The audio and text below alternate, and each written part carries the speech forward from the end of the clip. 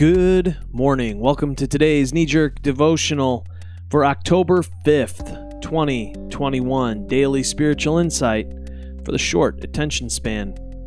Our passage this morning is Matthew 9, 1 through 8. It goes like this. Jesus stepped into a boat, crossed over, and came to his own town.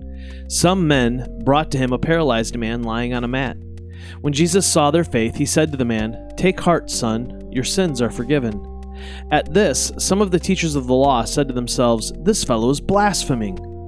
Knowing their thoughts, Jesus said, "Why do you entertain evil thoughts in your hearts? Which is easier, to say your sins are forgiven, or to say get up and walk? But I want you to know that the Son of Man has authority on earth to forgive sins." So he said to the paralyzed man, "Get up, take your mat, and go home." Then the man got up and went home. When the crowd saw this, they were filled with awe. They praised God, who had given such authority to man.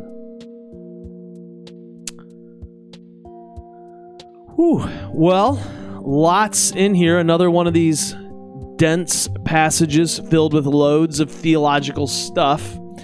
And it's also one of my favorite stories in the Gospels. This morning, I'm struck by the communal aspect of what is happening here. We begin by seeing a group of friends bring their paralytic friend to Jesus. We end by seeing the broader community celebrating. In the middle, we see the religious leaders upset. Now, my attention this morning is drawn to the friends who bring the paralytic to Jesus. They don't know what is going to happen. Will Jesus heal? Will Jesus not heal? We learn from Mark 2 that they get the man to Jesus by digging a hole in the roof of the house. Would Jesus be mad at the destruction of property? All these guys wanted was for their friend to be healed and walk again. Why? Well, probably so he could do life with them.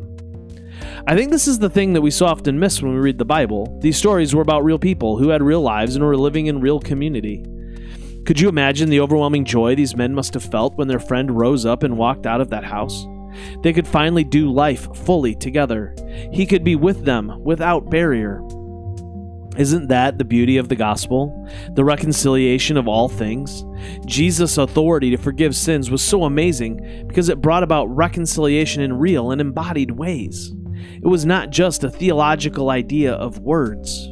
No, it translated into real life. And all of it done in the context of community, from start to finish.